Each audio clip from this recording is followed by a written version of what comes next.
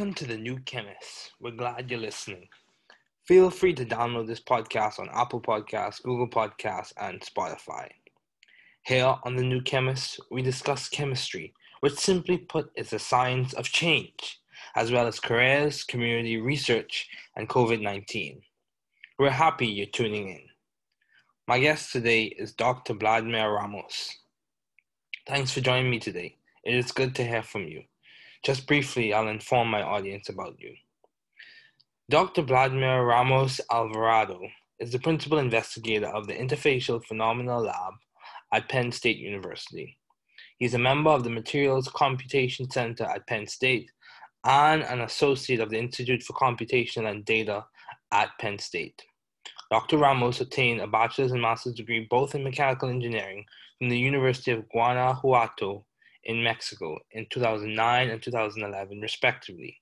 Later on, he continued his education at the Georgia Institute of Technology, where he obtained a PhD and a master's degree in mechanical engineering in 2016. After brief postdoctoral and instructor appointments at Georgia Tech, Dr. Ramos joined the Department of Mechanical Engineering at Penn State University as an assistant professor in May of 2017. Please welcome Dr. Bladmir Ramos-Alvarado. Thank you, Dr. Ramos-Alvarado, for joining me today. It's good to have you on. So, what has been some of the most beneficial advice you have received? All right. Well, first of all, thank you for having me. Let me see. Some beneficial advice. Usually they come from my mentors, and I have had many of them. And the most beneficials came from President Peterson, the president of Georgia Tech. He didn't have to say a lot. He would mentor me with his example. So being humble, honest, and disciplined. That's the best advice that I received from him. Okay. Yeah, that's very important. Yeah, because I think I come to understand that, those three attributes will carry you a long way in your academic career. So why did you choose mechanical engineering as a field to do your doctoral studies in? Oh, that's a funny story, because actually when I chose my major when I was going to college, I actually didn't want to be an engineer. I wanted to be a physicist, but the physics school in Mexico was not in my hometown, so I had to travel somewhere else, pay rent, and support myself there, and I couldn't afford it. So I went to the engineering school, and I just chose out of the menu, and I just continued doing that. So eventually, my PhD was just a natural consequence to all the activities that I had done before. So. Yeah, I never had the courage to go to physics, back. I met a friend who actually did it. He was in the same situation as me. Mm-hmm. And yeah, after college, he went for his degrees in physics, but I didn't have the courage. Okay, well, it looks like it turned out well for you, so that's okay. So, so how have you maintained vision and teamwork in your environment? How do you maintain that? All right. Yeah, so vision of you mean the activities that I do in my lab? Well, it's deep introspection of the goals that you want to achieve, right? It's not something that you can just put it on paper once and put it on the website of your lab and just let it be there. No, it's a continuous activity to keep revising what you want to achieve in your career. And teamwork, well, it happens that I have always been surrounded by amazing people, very smart, productive students and colleagues. They just motivate, it eases the teamwork activity. I mean, it's like I'm cheating, right? I have always been surrounded by just fantastic students and fantastic colleagues. So it's really easy to do. Yeah, that's some would say serendipity, some would say luck, some would say blessed, some would say it's just privilege, I don't know. But at the end of the day, it's good. It's good to have a good environment surrounding you, because people have made the statement, birds of a feather flock together, and a man is known by the company that he keeps, as well as the environment helps to shape and mold you as you progress and proceed through your academic career. So yes, good environments do play a big role. So you're a professor at Penn State. You did your PhD PhD advisor was the president of Georgia Tech. How would you say you've been so successful thus far? And what would you attribute to your success? Yeah. Oh man. If you mean my success as a professor, I mean, it's too early to say that. I've been doing this just. As a student. Yeah, as a student, well, I would say discipline and hard work. There's no secret recipe. There are many inspirational talkers and TEDx, TED Talks, and books and whatever. There's many things that you can find out there to how to be successful at X. But I think the key to everything and anything is just to be disciplined and hard and really just work hard. Don't fool around, and just be disciplined. If it has to be done, it has to be done. Don't get distracted. And yeah, that's my main inspiration from the mentors that I have had. Just the discipline, even from my parents. Just be disciplined. Yeah. So I would say along the same lines of discipline. Would you say that was something that was taught to you, or do you think you were just born that way? Or how would you say you developed discipline? Was it something that you learned in the environment? How would you say you learned that? Yeah, there's a little bit of both, since I didn't grow up in a very, healthy environment in Mexico. It was my family and I were really poor, and the kinds of things that you see around in those poor neighborhoods. You just try to be focused and not imitate what you see around your community, right? So you need to have a clear mind of what you have to do. And yeah, I think I had some of that since I was born, that discipline. But also my mom was really tough, and she always tried to teach me in that way of being, to be disciplined. So it has to be done. You have to get it done. This is due tomorrow. You have to get it done. And even before, she was that tough. Okay, yeah, that's important. That's important. I can relate to that as well. Having parents who are very disciplined and determined, and make sure you replicate and represent them in terms of that as well. So, given all of your responsibilities and accomplishments, how do you maintain a balanced life? How have you maintained a balanced life so far? Because you have a family, you have a job, you have academic responsibilities, you're part of different labs. Right. How are you maintaining balance? And you're also in a pandemic too. So I know. Yeah. So how are you maintaining balance? Right. Well, again, this comes back to the same topic that we were discussing: discipline. That characteristic that you're born with, or that you develop through the years, or that you need to achieve somehow, that helps you a lot. For example, I have colleagues that they have a very structured schedule for the things that they have to do. Like activity 1 from 8 to 9, activity 2, I don't do things like that to, divide the activities. Sometimes it takes more time, but you need to be aware of all your responsibilities, as you're saying. So you need to dedicate some time for your research, for your teaching, for your instruction every day. And then at some point you need to say, stop, that's enough work. You are not your job. You're not your job. It's time to go take care of myself, go take care of my body, working out or running, whatever you like to do, play some sports, whatever it is that you have to do to take care of your body and your mind. If you have to go to read, if you have to go watch a movie, right? Turn on the TV and see what's on. If you like to listen to a podcast like this one, right? Take care of your mind, and then take care of your family. Kids, they're growing up. They need to see their parents around. You need to play with them. You need to teach them. You need to share time with them. And then there's, your spouse. And you have to you have to be a husband. You have to be there. You have to be supportive. You have to help with the responsibilities of the house. And at some point, as I said, it's discipline. And specifically in the field of academia, you can work nonstop. It's a fact. Yeah. You can go on and on and on, and it's a never-ending job. It's really hard to say, okay, this is over. It's really, how can you tell it's over? Right? Research never over. There's always Yeah.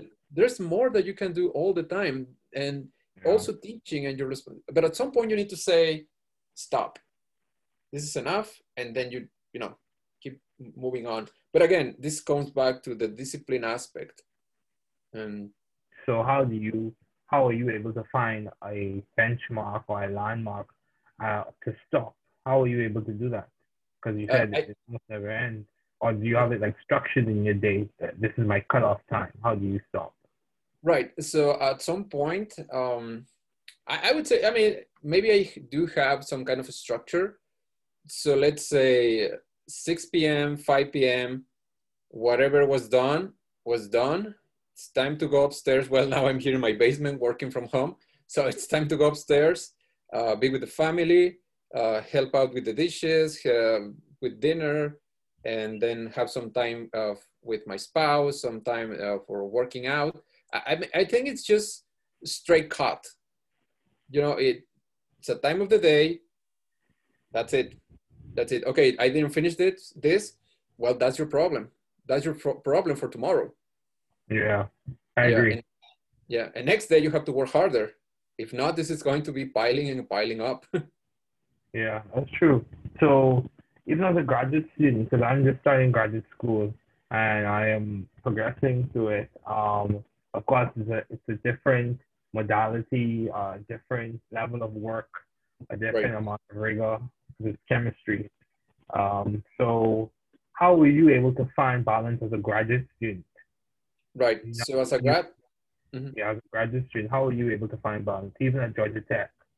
Right. So as a grad student, I already had a family. So my first Okay. boy was born during my second semester of PhD studies. But I cannot take credit. My wife was very supportive. I think you met her, right? And you met my I kid. did. I did. Yeah. So she was very, very supportive. We had a very good division of labor at some point that it has to be put out on the table, right? So, you know what? I'm doing this thing. It's taking a lot of time. It takes plenty of cognitive abilities to be in the lab, to be doing research, to, taking classes and whatever. So my wife at the beginning was very supportive. So I kind of was absent, at that point, I think I was a little bit absent from family activities, but I had Uh, that supporting system. But then I did the same thing as I'm telling you right now. I've been carrying this way of conducting my job since grad school. At some point, you say stop, and stop is just stop. Don't think about it. Don't stress about it. Just stop and go be with your baby. Be with your wife. And again, as I'm saying, take care of your body. Take care of your yeah, mind. Yeah, yeah, work out. Super yeah, important. yeah. I agree. Exercise is very important. It helps keep you balanced and it's good for mental health. I Right. completely agree. So, in terms of your academic ideas, in terms of your research and all the things you're working on, what would you say have been your most effective or interesting ideas or impactful ideas? If you had to sum up or describe your research at this point, what would you say is the most interesting or most has the most potential to be impactful? All right. Well, that has been evolving. The kinds of things that I did for research. I started early as an undergrad, and I was interested in many things, as many of us are when we're undergrads. But then Mhm. you have mentors, and then you do whatever they tell you to do. But sometimes you develop, you start to like it what they're telling you to do. One of the things that have been impactful, and it's not like I'm super proud of it because this is something that I did as an undergrad. But it's an activity that I really enjoyed. It was the design of heat sinks with liquid cooled heat sinks where we just changed the geometry of the channels in which we were running the liquid inside the device to reduce pressure drop and increase cooling. I don't want to go into the specifics, but that that research came out to be a conference paper, two conference papers, and one journal paper that has received over 100 citations right now. Oh, And wow. yeah, that was my undergrad research. And, you know, I was just having fun. Yeah, I that's honestly good. was just having fun. That's Yeah, there good. was no breakthrough there. There was no, it was just a different way to think about these things, these devices. But it wasn't like a breakthrough. It was just different way of approaching it. And it has been well received by the community. And I get emails and invitations to join books and whatever. But then during my PhD, I came up with this idea that when you have, well, it was about heat transfer at the interface between solids and liquids, and there are many theories. It's super complicated, but again, the way that I think, I try to go back to the basics, and it was like, okay, if you have more liquid close to the solid, you have more energy carriers, and then you can transfer more energy. And that idea had been out there. It was not my idea, but I had an idea to quantify it. And eventually it worked out. And I have tried this different times with my grad students. We changed the system and completely different systems, and we get the same result over and Oh, over and over. You know, if we use reproducibility important.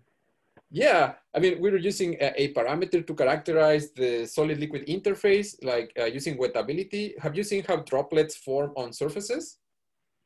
And based on different surface, you have a different shape of the droplet. Okay. Well, people use that to characterize the affinity between solids and liquids. And in those papers, they were doing that. And we said, no, that's not how this works. And we use their method, and it's a mess. Then we use ours, and everything reconciles on a single curve. And we see that all the time. And at some point, we think this is going to be very impactful. And yeah, we're getting into this big research proposal for NIH, in which we think we are going to be able to apply for the first time this highly theoretical work. Wow. Wow. Yeah, that's good. Keep me Yeah, posted as to what happens as you proceed. absolutely. Yeah. So, how have you sort of found the right environment for you to thrive scientifically and intellectually? So, in essence, how or why did you go about doing your PhD studies at Georgia Tech, and how or why did you find, or how have you found Penn State to be a good environment for you to thrive Right. scientifically and intellectually? Yeah, as I said, I think I have been cheating all my life because I have always been surrounded by these amazing people. So Okay. yeah, at Georgia Tech, you know the environment. Yeah, It's yeah, so yeah. stimulating. There's smart people everywhere, and there's also sometimes toxic people. You know, like they're just stay away from them. The energy drainers. They're Yeah, over criticizing everything, yeah, over competitive. There's people like that in academia. You know, over yeah, that's criticizing true. and over True. competitive. So you know you have to surround yourself with the right people, people that are stimulating to your cognitive abilities, to your ideas, where you can discuss. So at Georgia Tech you have that, and at Penn State it was different. You know, Georgia Tech it's an engineering school, highly technical, super accomplished people everywhere, highly successful people everywhere. I'm not saying that at Penn State that's not the case. That's exactly the same thing. But here, this is more diverse. Georgia Tech, it's tech, right? It's an institute of technology. Yeah, Even though we don't even call it a university, right? And we get angry when they say Georgia Tech University or something like that. It is yeah, not a university. It's a technological institute. yeah. Penn State is a university. We Okay. have lawyers, we have medical school, we have biomedical school, we have biologists, chemists. It's such a rich environment to find collaborations, to Mm-hmm. have a different point of view. So when I left Georgia Tech, it was like a big group with similar ideas in the field of heat transfer. And it was like always going over the same thing, over and over and over the same thing with small variations, looking to get bigger projects and whatever, but it was always the same thing. When I came to Penn State, I realized all the diversity, the different ways to approach the same problem, the different collaborations that you can get, and the input from experts that sometimes verify your ideas. You know, like I have this idea and I don't know how this works. And at Georgia Tech, I was surrounded by engineers. And then here I can contact a biologist, I can contact a physical chemist, a computational chemist, and they have much better insight into the things that I want to know about. Yeah, that's true. Yeah. That's true. Yeah, that's good. Diversity is important. And you know, I don't know. You said that you feel like it's as if, and I'm sure you're saying this jokingly, of course. You said you feel as if you've been cheating. I don't know if I would say that. I'd say it's probably just been serendipity or just good fortune on your behalf. Yeah. So. Right. Yeah. Yeah, dude. But it's definitely good. Definitely good that it's working out. So how do you maintain a view of the bigger picture in your career and in your life in general? So given all the obstacles that people have to face, especially now with the pandemic, how you maintain focus on the bigger picture? Thing that keeps you optimistic. Right. So I think it's the same thing for both, for career activities and for personal life. You need to take a moment. You need to stop. You know, our lives are super quick. Everything is fast paced. Things are changing quickly with this pandemic, with what's going on in politics, with everything. So at some point, as I'm saying in the job activities, you have to say stop. You have to stop. You have to have a deep introspection of where you want to be in your career, where you are, and then in your family, right? At this point, realizing, okay, I have two small kids going to school. This is what they need. And don't stress about, for example, like other colleagues, oh, they need to learn calculus. They're 7 years old, right? So, you know, that's a way of keeping the bigger picture, like seeing where you are, where you have to be, and how you're going to get there. And that takes time. That takes time for you to stop working on whatever you're doing, on overstressing on whatever is happening, and have, you know, some time to think, right? And establish a plan. Yeah. And this is, again, coming back to the discipline aspect of how you have to behave in your personal life and in your professional life. Yeah, that's very important. Very, very important. Like from my background, like I have a faith background. So one of the things they say is, they say, it's important for you to, one of the verses that says, write the vision and make it plain. So you have to set down goals, you have to write a plan, you have to establish it, and that requires a lot of deep thinking and deliberation. Yeah, it does. Yeah, so in terms of your long-standing interests, how would you, if you could sum it up in short, what have been your long-standing interests in the field of mechanical engineering? Has it been thermodynamics? Has it been like heat transfer, interface heat transfer? What has been your long-standing interest throughout the entire career thus far? Right, it has changed. As I said, I have morphed into different interests through the years. So it began with renewable energy, believe it or not. Okay. Yeah, I was so passionate about that. And that was because of a mentor, of course, right? I mean, yeah. And then at some point I had interest in biomechanical or bioengineering, using engineering to make life better. Okay. And then during my PhD, I had a lot of freedom because I had a fellowship, that gives you lots of freedom to do whatever you want. Yeah. So I found the field of interfaces super interesting. I found the problems that were in the literature, and I tried to make a contribution. But yeah, I mean, I think I have many research interests, and it's just a matter of focusing on each one at different stages of your life, right? Yeah, that's true. It's very true. Because I've had several interests as I progress, and right now I'm leaning towards concentrating on organic synthesis because I'm doing organic chemistry as my sub-discipline within the field of chemistry. for my graduate studies, so I'm leaning towards organic synthesis. And as it stands right now, I like how you put that. You said that you focus on different aspects or different interests at different stages of your career. Yeah, that's important. So just before we wrap it up, do you have any advice to those wanting to pursue the field you're currently working in? Oh yeah, absolutely. Absolutely. So that would be if, well, what I can say is I can sell you the field of mechanical engineering as a field that is taking up. There are many companies hiring mechanical engineers to do different things, from robotics to manufacturing to control to heat transfer. In my particular field of heat transfer, some cool companies are hiring young students, young professionals, NVIDIA for graphic cards, Intel, Apple, they all want mechanical engineers and they all want thermal engineers. So if you like those cool companies and you like engineering, that's a good combination. Go for it. Yeah, that's good. That's good. Thank you so much, Dr. Ramos-Alvarado. It's good to have you on today. Thank you for having me. Thanks for listening. We're glad you were able to tune into this podcast. Once again, this is The New Chemist, where we discuss chemistry, which simply put is the science of change, as well as the other sciences, careers, community, research, and COVID-19. Thanks again for listening.